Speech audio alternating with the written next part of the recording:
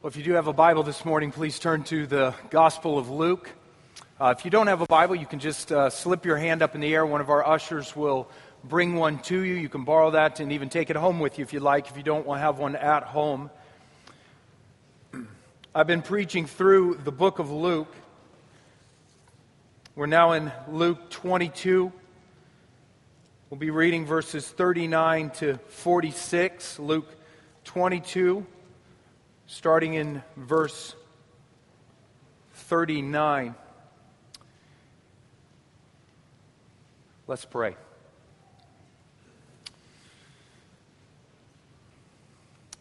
Father, we just thank you for another morning of life that you have given to us. I believe, Father, that you are the sustainer of all life. You send forth your Spirit and there's life. Lord, we also know that Scriptures say you turn your face and we pass away and return to the dust. Lord, you the giver of life, the sustainer of life, and Father, physical life and spiritual life. Father, we believe that in Christ Jesus you can raise us from the dead spiritually, give us life. And Father, we believe that you do that through your word, that you do bring us from death to life spiritually through your word. And then once we've been brought to life spiritually, you sustain us through your word. So Lord, we just ask right now that as we meditate on this portion of your scripture, we pray, Father, that you would bless it and you would cause those who might be dead spiritually now to be raised to life spiritually, and those who have been raised to life spiritually would be edified, nourished, matured, sanctified through this portion of your word. We thank you for it, Father, in the name of Jesus. Amen. And Jesus came out and went, as was his custom, to the Mount of Olives, and the disciples followed him. And when he came to the place, he said to them, "Pray that you may not enter into temptation." And he withdrew from them about a stone's throw and knelt down and prayed, saying, "Father, if you are willing, remove this cup from me. Nevertheless, not my will, but yours be done." And there appeared to him an angel from heaven, strengthening him. And being in an agony, he prayed more earnestly, and his sweat became like great drops of blood falling down to the ground. And when he rose from prayer, he came to the disciples and found them sleeping for sorrow. And he said to them, "Why are you sleeping? Rise and pray, that you may not enter into temptation." Amen. As human beings, when we go through some dark and difficult time in our lives, we go through some sort of time of intense anguish or despair, we often say that we are experiencing a dark night of the soul. That expression came from a 16th century priest, St. John of the Cross. He used the phrase a little differently than we do. Most people now simply use the phrase dark night of the soul to refer to some dark and difficult season in their life. You lose a spouse to cancer maybe. Or you lose a best friend in a car wreck.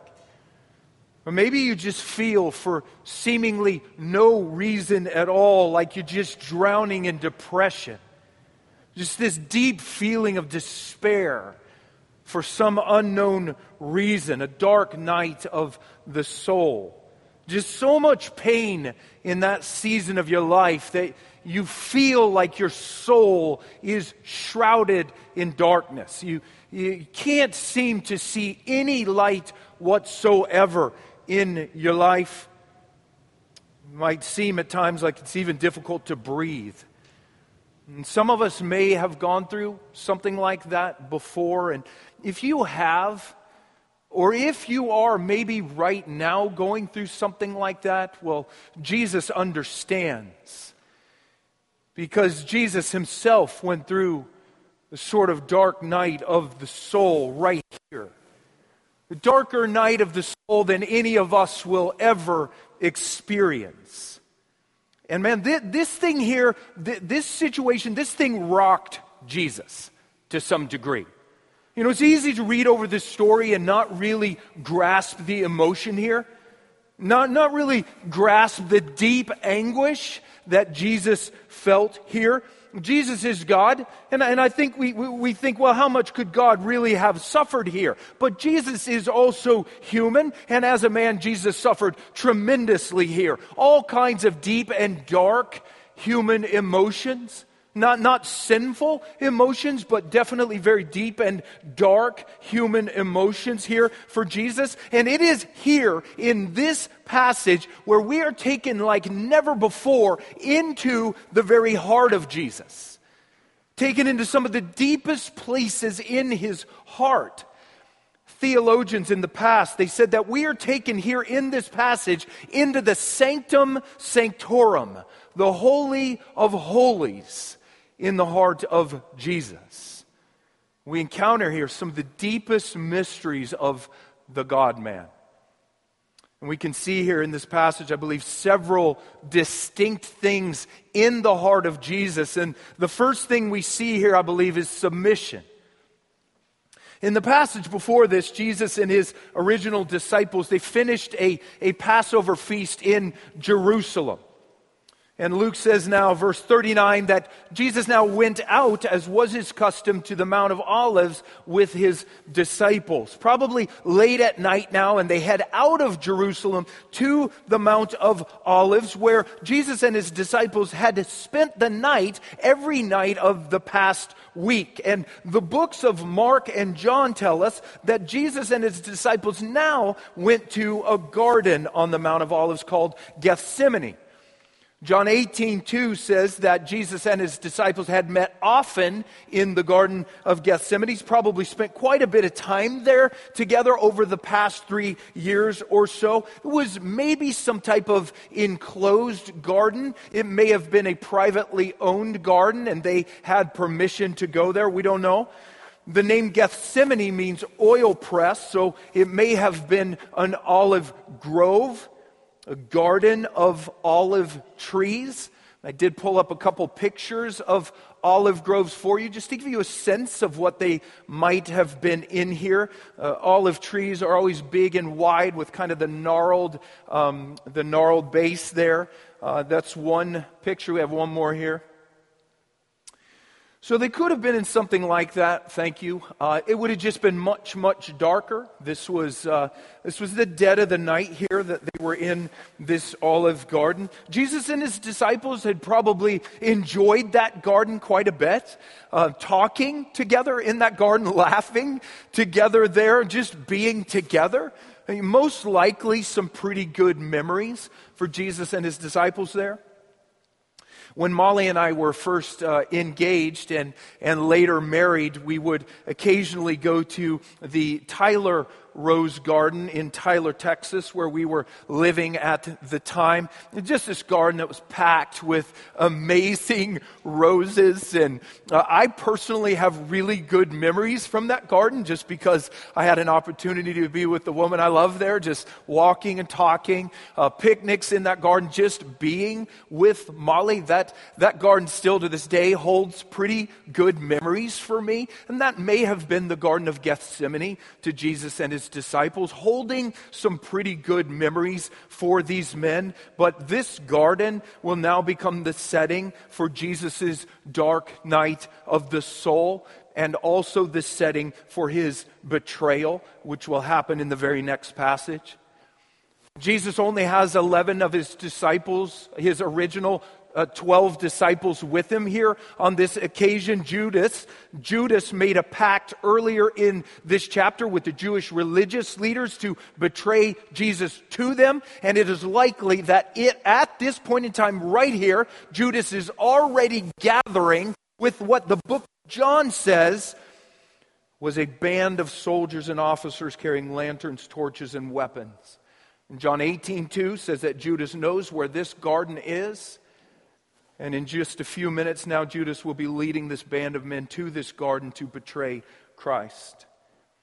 And Luke says in verse 40 that after arriving at this garden here, Jesus said to his disciples, "Pray that you may not enter into temptation, that you may not enter into testing or trial. This story was also recorded in the books of Matthew and Mark, and those accounts are longer than Luke's.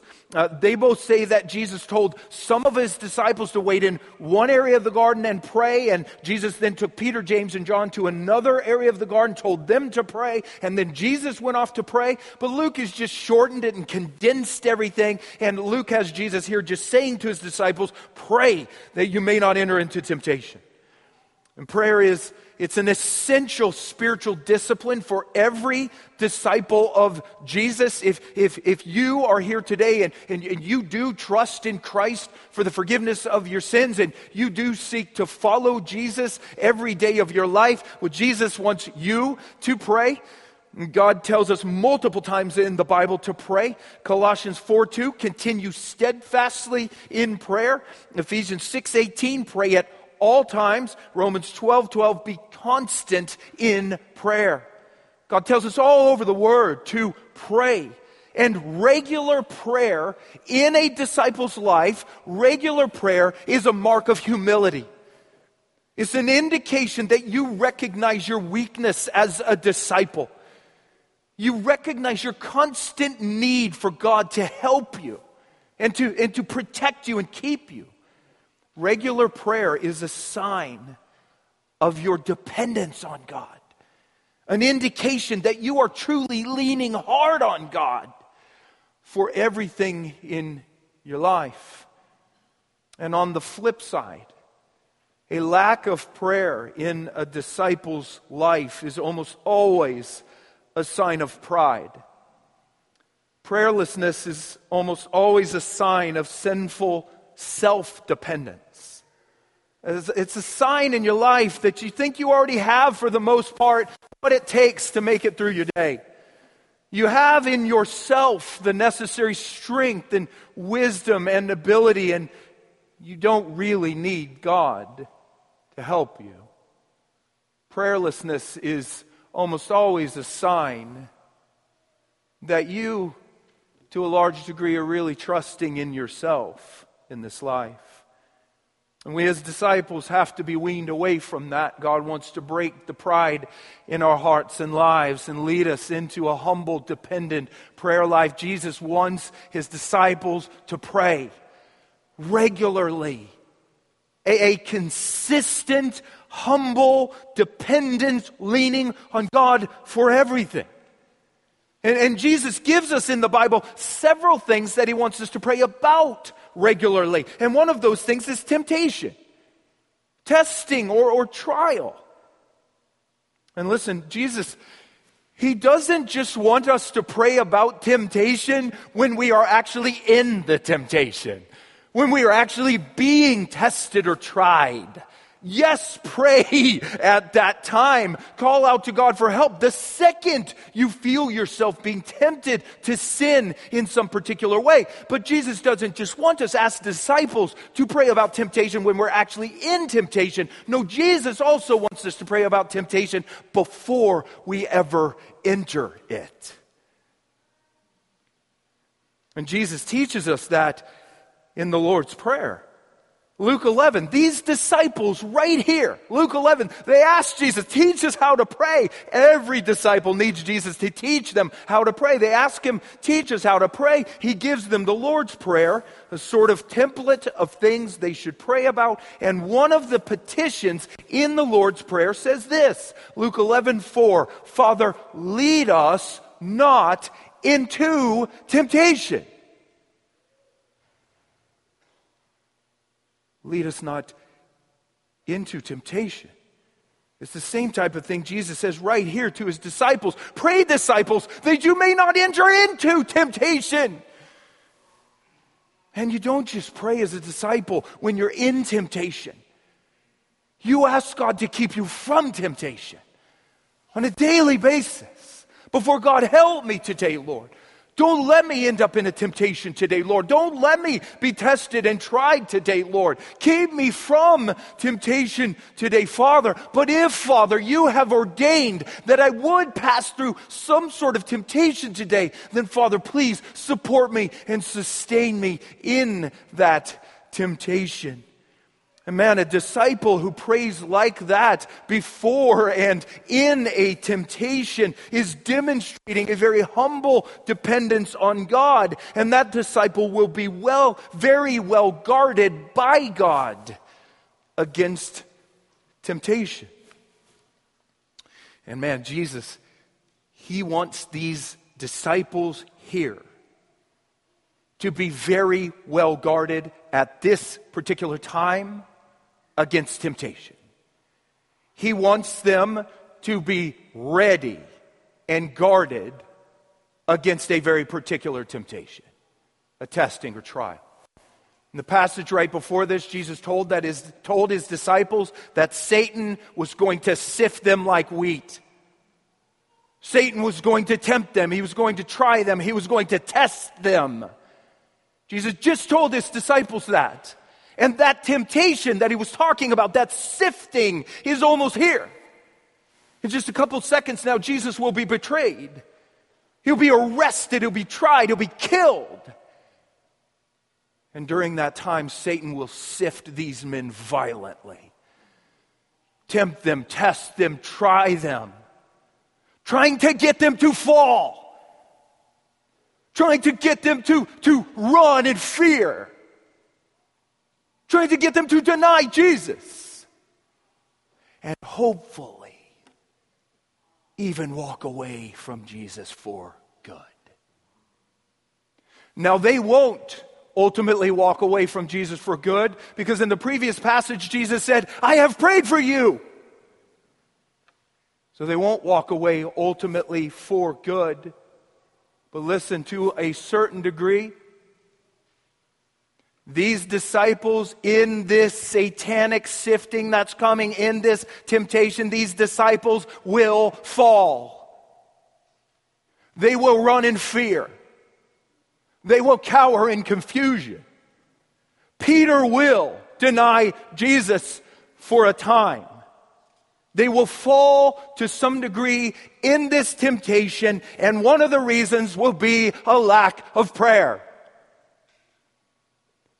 Jesus tells them to pray here. Be alert, disciples.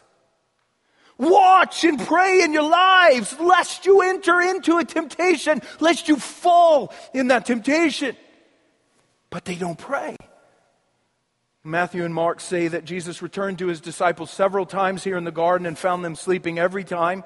And Luke says down in verse 46 that when Jesus found them like that, he said, "Why are you sleeping? Rise and pray that you may not enter into temptation." But they don't do it. They fail to pray here. And their lack of prayer will cause them to stumble in temptation. Jesus sees it's coming. He knows it's coming. He knows they're going to fall because he knows they're not going to pray. One of the reasons they will fall. I will say, some of you, I think, have probably stumbled in the same temptation 1,000 times. And I will say that probably one of the reasons is a lack of prayer. You may pray in that temptation, "Father, help me, I'm being tempted right now." But I think probably in your life there's a general lack of prayer before the temptation. And you're not praying that God would keep you out of temptation. A general lack of prayer in your life. And see, that general lack of prayer in your life is a symptom of pride in your life. You think you can handle it. You think you can make it on your own. And the Bible says pride always comes before a fall. Wherever there is a lack of prayer in the disciples of Jesus, in particular a lack of prayer about temptation, you will see those disciples falling in temptation. Fighting temptation takes a humble spirit on your knees, praying about things, praying about temptation regularly. An alert, wakeful spirit before God. The disciples, man, they don't pray here. But one person who does pray here is Christ. You look at verse 41. Jesus withdrew from them about a stone's throw and knelt down and prayed. Jesus pulls away from his disciples here. We don't know how far. Guess it depends on how good your arm strength is. A stone's throw away. For Pastor Thomas, that'd be about 5 or 10 feet. Jesus right here. Might have been a little further than that for most. So 40 to 50 feet, we don't know. Or 40 to 50 yards, we don't know.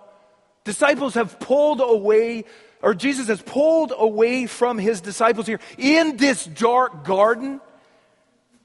Amen. The garden has now become for Jesus a very dark and lonely place. Maybe even a satanic place. In Luke 4, Satan approached Jesus directly in the wilderness and tempted him severely. And it is possible that Satan approached again here in the garden, directly tempted and tormented him. In the movie The Passion of the Christ, a portrayal of the suffering and death of Jesus. In the opening scene, Jesus is in the garden and a very satanic-looking figure is with him there in the garden, robed, whispering to him, tormenting him, taunting him, trying to keep him from going to the cross. And it is possible that this garden had become a very satanic place for Christ. That he did hear the taunts and temptations of Satan, trying to keep him from dying on the cross. And Luke says here that Jesus knelt and prayed. You know, we read over that statement and nothing there really sounds that unusual to hear of someone praying while kneeling. It was highly unusual for people back then to pray while kneeling. People stood when they prayed, their eyes up to heaven. But Jesus kneels. Mark 14 says he fell to the ground. Mark 26 says he fell on his face.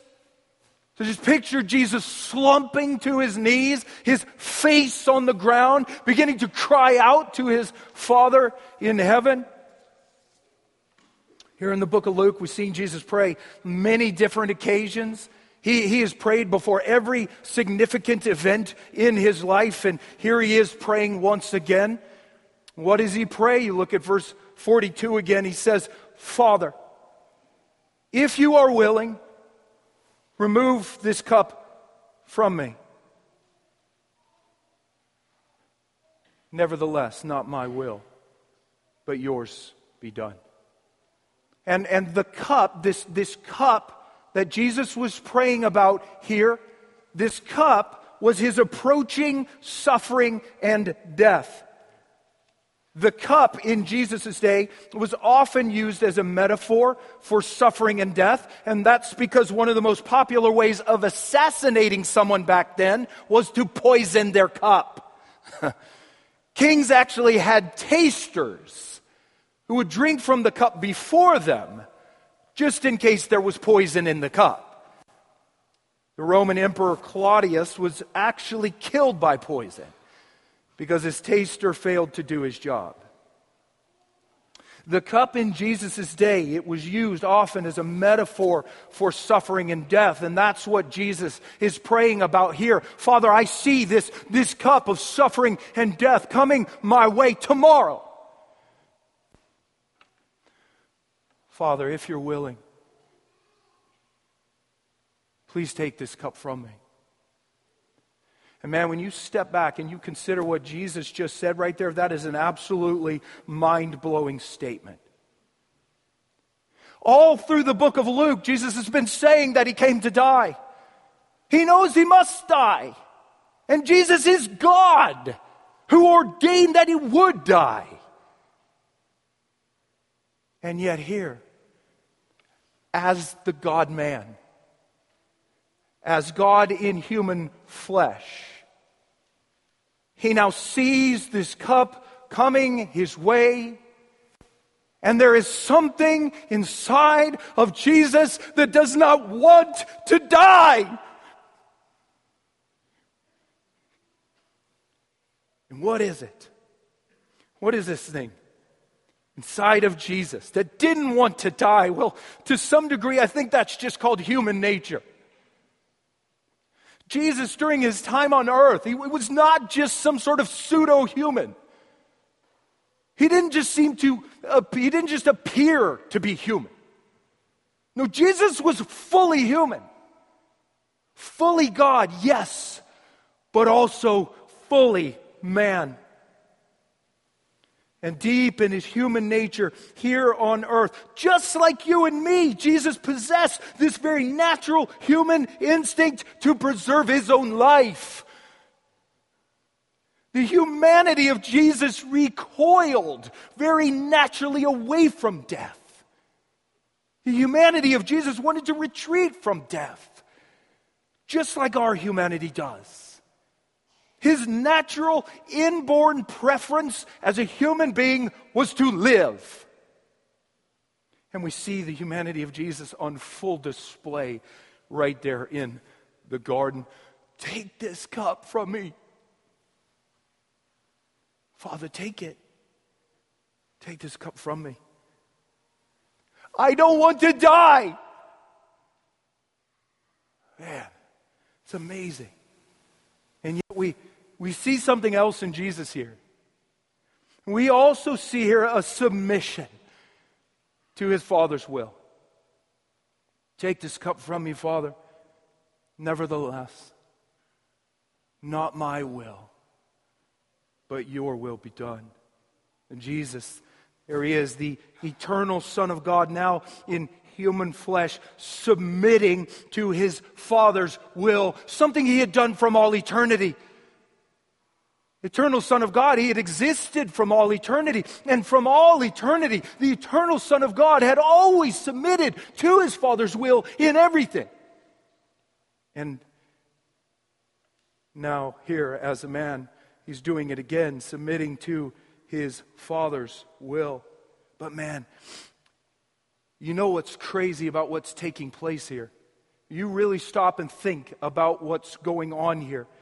I think what we really see here in this garden, what we really see inside of Jesus here is a battle of the wills. A battle of two distinct wills in Jesus. Jesus is both God and man, one person in two natures, fully God and fully man. And the orthodox teaching of the Christian church, ever since the Council of Constantinople in AD 680, is that Jesus, as the God-man, has both a divine and a human will. As God, Jesus has the exact same will as his Father, because the Father and the Son are one. So as God, here in the garden, Jesus' will is the same as his Father's, which is for him to die. But as a man here in the garden, Jesus also has a human will. A human will that very naturally does not want to die. And theologians have said for centuries that here in the garden we see in Jesus a sort of battle of the wills. His human will in some way wrestling with his divine will. We see the human will of Jesus here wrestling with his Father's will. Not sinfully, but a legitimate wrestling here. There is some sort of legitimate conflict here in Jesus between my will and thy will. Donald MacLeod, in his amazing book, The Person of the Christ. I was assigned to read it in seminary, loved it. Would come home and read lots of it, parts of it to Molly. And the one thing I love about Donald MacLeod in that book, The Person of the Christ, is the way he describes the humanity of Jesus. Like I have never heard before, so good. And Donald MacLeod says about this Garden of Gethsemane passage, he says this, quote, "At a very basic level, Jesus does not want this cup. His whole nature shrinks from it. And as he speaks to his Father, he is acutely aware here that there are two wills and two ways. There is my will and there is thy will. And Jesus did not find it easy to be reconciled to the Father's will. It literally terrified him. It was eerie, it was overwhelming, it was uncanny. And Jesus' victory in the garden, MacLeod says, Jesus' victory in the garden came from choosing the Father's will rather than and even over against his own will. End quote. Man. Now listen, we will never know for sure exactly what took place in the person of Jesus here on this night. We will never know for sure. Some of what I've already said is speculation. We are gazing here in this passage into some of the deepest mysteries of the incarnation, the God-man. Mysteries we will never probably understand. But I think one thing is clear here in the garden. Jesus, he was not just experiencing here an external battle with Satan. No, Jesus was also experiencing here some sort of internal battle in his own being. My will, thy will, my will, thy will, my will, thy will. And Jesus submits to his Father's will. Not my will, but thy will be done. He chose, submitted to his Father's will. It's one thing we can see here in the heart of Jesus, submission. The second thing we can see here is agony. You look at verse 43 again. And there appeared to Jesus an angel from heaven, strengthening him. And being in an agony, he prayed more earnestly. And his sweat became like great drops of blood falling down to the ground. Listen, if we walk away from this passage and we think that this garden trial here was somehow easy for Jesus because he is God, then we have not yet caught the point of this passage. Because this right here was a legitimate war for Christ. Alone in the dark, his human friend sleeping in his time of need, battling externally with Satan, battling internally somehow in his own being, straining here to submit to his Father's will. Jesus was in some serious turmoil here, and it is evident from the way the gospel writers write about it. Luke says here that an angel of heaven came and strengthened him. It's actually the second time in the book of Luke that has happened.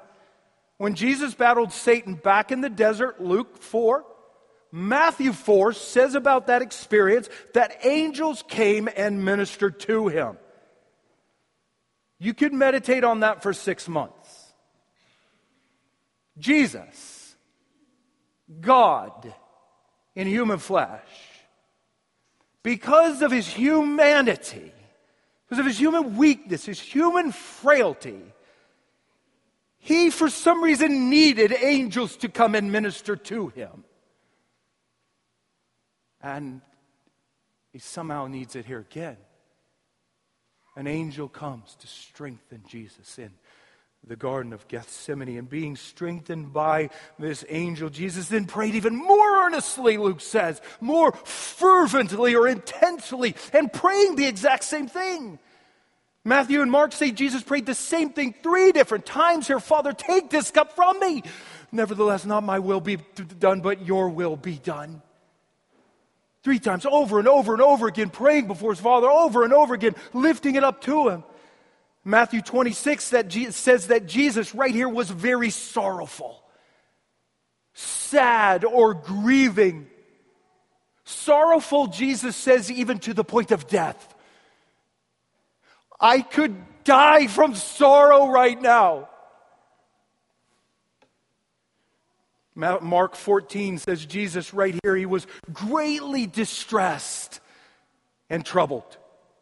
Donald MacLeod says that first Greek word right there, translated as greatly distressed. He says it's a word that describes someone in the grip of a shuddering horror. And he says that second Greek word there, translated as troubled, is a word that describes a confused, restless, half-distracted state produced by physical derangement or mental distress. And Luke, he just says Jesus was in agony. Agonia is the Greek word. It's a word that refers to the bitter striving of a fierce conflict. And man, Luke says that his sweat became like great drops of blood falling to the ground. Not necessarily saying there that his sweat actually became blood.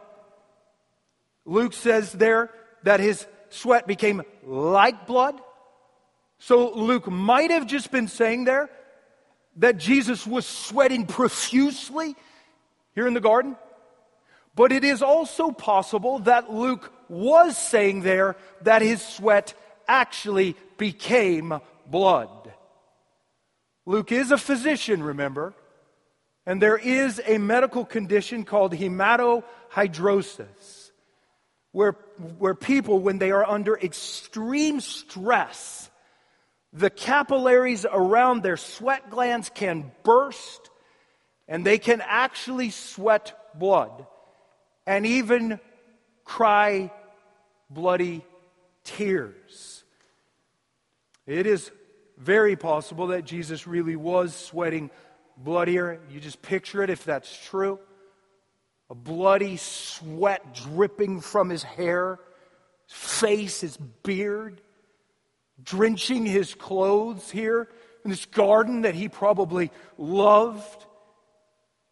Man, whatever was happening there, whether Jesus was sweating profusely or actually sweating blood here, one thing is clear, I think.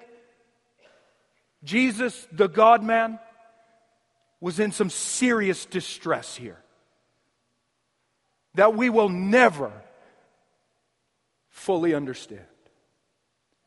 Anguish, suffering, turmoil, agony, a very dark night of the soul for Jesus Christ as he sees this cup of suffering and death heading his way. And you look at this passage, you have to ask why.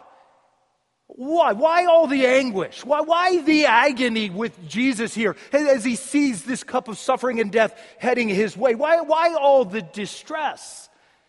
I mean, lots of people in this world have faced suffering and death with almost no anguish or agony, almost no distress whatsoever.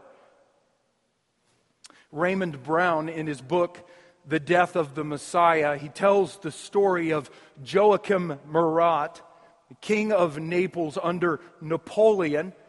Murat was captured and later executed, and while they were preparing to execute him, the sergeant of the firing squad offered Murat a cloth for his eyes. He said, "No, I don't want it. I want to die with my eyes open." He said, "I'd like to die standing up and not sitting in a chair." Murat then told the sergeant that he had commanded many battles in his life, and if it would be okay, he would like to give the word of command one last time. And the sergeant agreed, so Murat commanded the soldiers to line up in front of him about 10 feet away. He told them to prepare their rifles. He gave a little smile and said, "Aim at the heart, save the face." And then he raised his arm and said, "Fire." Stared death square in the face without flinching a muscle. No observable anguish, agony, nothing like that. And many other people in this world have done the same. And yet, man, we see Jesus here, God in human flesh, in great distress, great agony, sweating blood here maybe, as he stares death in the face. And why? Well, here's why. Because this cup that was heading Jesus' way wasn't just a cup of suffering and death. It was a cup of wrath. It was a cup that was filled to the very brim with his Father's fury against the sin of the world. You know, the Old Testament prophets in the Bible, they talk a lot about a cup of wrath. Talk a lot about this cup of wrath that's filled with the wrath of God. And that cup is filled with the wrath of God because of sin, because of our sin. The Bible says we are all sinners. We've all rebelled against God in many ways in our lives. God is a holy God. And as a holy God, He absolutely hates sin. God has a holy abhorrence for our sin. He loathes it, detests it, abominates our sin. And here's the thing, God is not just a holy God who hates sin. No, the Bible says that God is also a just God. And as a just God, He will punish sin. You know, every sin you've ever committed in your life will be punished by God. It will be punished by God. He's a just God. If He didn't punish sin, He wouldn't be just. He wouldn't be a God of justice. He doesn't just overlook sin. I think a lot of people think that. Oh yeah, I'm a big sinner, but God's a God of love. He'll work out. He can't. He does not do that. He does not just overlook sin. He must and He will punish all sin. All of your sin will be punished. And man, it is the wrath of God that will ultimately punish our sin. The wrath of God. The Bible says that in our natural born state, because of our sin, we live under the wrath of God. It's like that cup is right over our head in our natural born state. Ephesians chapter 2 says in our natural born state, we are children of God's wrath. And if we are still under God's wrath when we die, the Bible says that God's wrath will then be poured out on us in full force. We will then drink to the dregs the cup of God's wrath for our sin. We will drink every last drop of the fury of God for our sin in an eternal hell, as Jesus spoke about multiple times in the Bible. But man, the infinitely good news of the Bible is that God is also a God of mercy. And even though He's a holy God who hates sin and a just God who will punish sin, because He's also merciful and loving and kind, He sent His own Son to drink our cup of wrath. That's what Jesus came to do.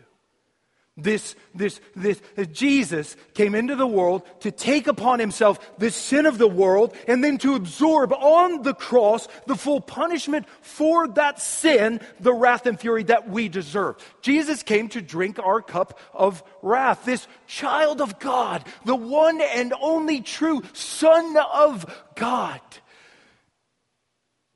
became a child of wrath on the cross, in order that every child of wrath who would turn away from sin and trust in Him might become a child of God. Jesus, He's not in great distress and agony here.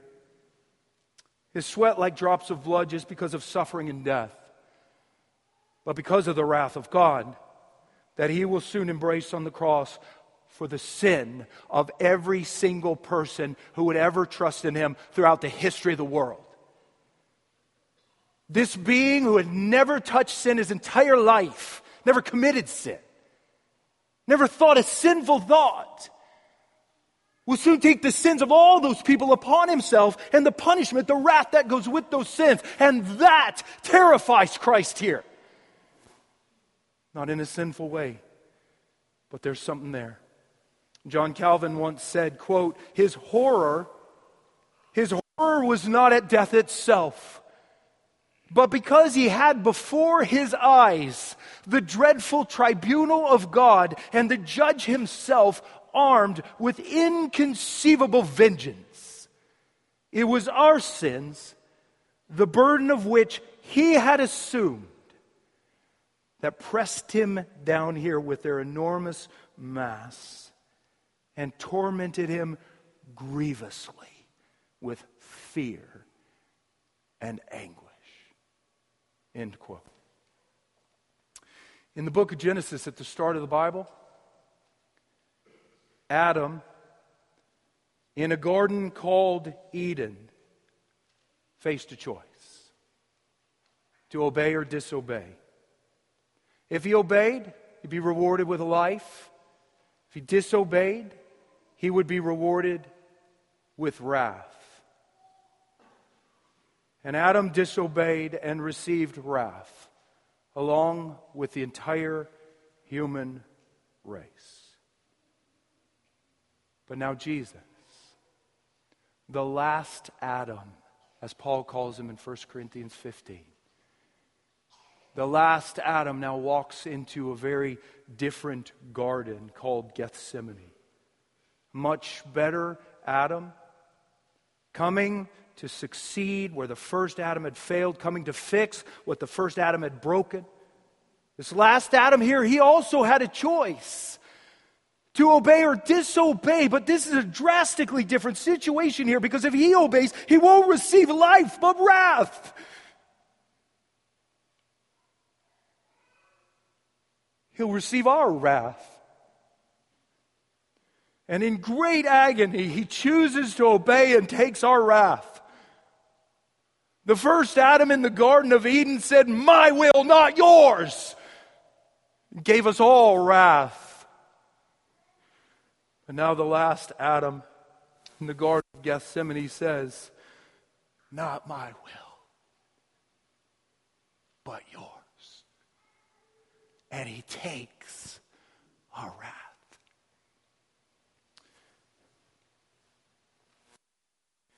Two gardens, two Adams. The first Adam disobeyed and gave wrath. The second Adam now obeys and takes wrath. And the only thing you have to do now to have your wrath removed by Christ, the last Adam, is turn away from your sin and cling to Christ in faith. And the second you do that, you're forgiven. And your wrath is gone. Forever. Gone. Forever. No longer living under the cup of God's wrath, because Jesus drank it for you to the dregs. Submission, agony. The final thing, very briefly, we can see in the heart of Jesus here, it's love. It's love. Listen, Luke doesn't show us this grueling scene here in Gethsemane just to cause us to pity Jesus. He doesn't show it to us here just to teach us about the humanity of Jesus. No, I think Luke probably gives us a window into this grueling scene here so that we can understand just a little bit better the infinite love of Jesus. So we can understand here just a little bit better the infinite love of God for us as sinners. Man, Romans 5 says that God demonstrated His love for us in this, that while we were still sinners, Christ died for us. And listen, Christ didn't just die for us. No, Christ agonized in death for us. An infinitely traumatic experience for Him. Grueling in every way for Christ. Bloody sweat to die for sinners. That is love. That is the love of God. In the Garden of Gethsemane, you see the love of God, the love of Christ for sinners on full display. And please listen to me. If you have received the love of Christ in your life simply by clinging to Christ in faith, if you have received the love of Christ, guess what? Jesus will never stop loving you. Never, ever, ever, ever, ever. That is the message, I think, of Gethsemane. If Jesus went through this for you in love while you were yet a sinner, while you were still a child of his Father's wrath, if he went through this for you and loved you this much when you were like that, who will ever separate you from the love of Christ now that you're a child of God? Romans chapter 8. Who can separate you? Nobody. What can separate you? Nothing. He loves you. That's the message of Gethsemane. Agony, submission, but deep, deep, infinite love. Receive his love in faith and rest in his love forever. Father, we thank you. Your word is good for us, washes us, cleanses us, Lord. Father, we just acknowledge that there's a lot about this passage we don't get. We just don't understand it, Lord. We'll never understand it. We can't understand it. And yet, Lord, I know a lot of us have just kind of walked past that passage without really feeling the weight of it. And Lord, I just ask you to drive it deep in our hearts that we could in some way comprehend something that's incomprehensible. We could some way comprehend the agony, the submission there of Christ, that we could somehow comprehend and know the unknowable love of Christ. Father, we thank you for the gift of Jesus. Thank you, Father, for the love we have forever in Christ. In Jesus' name, amen.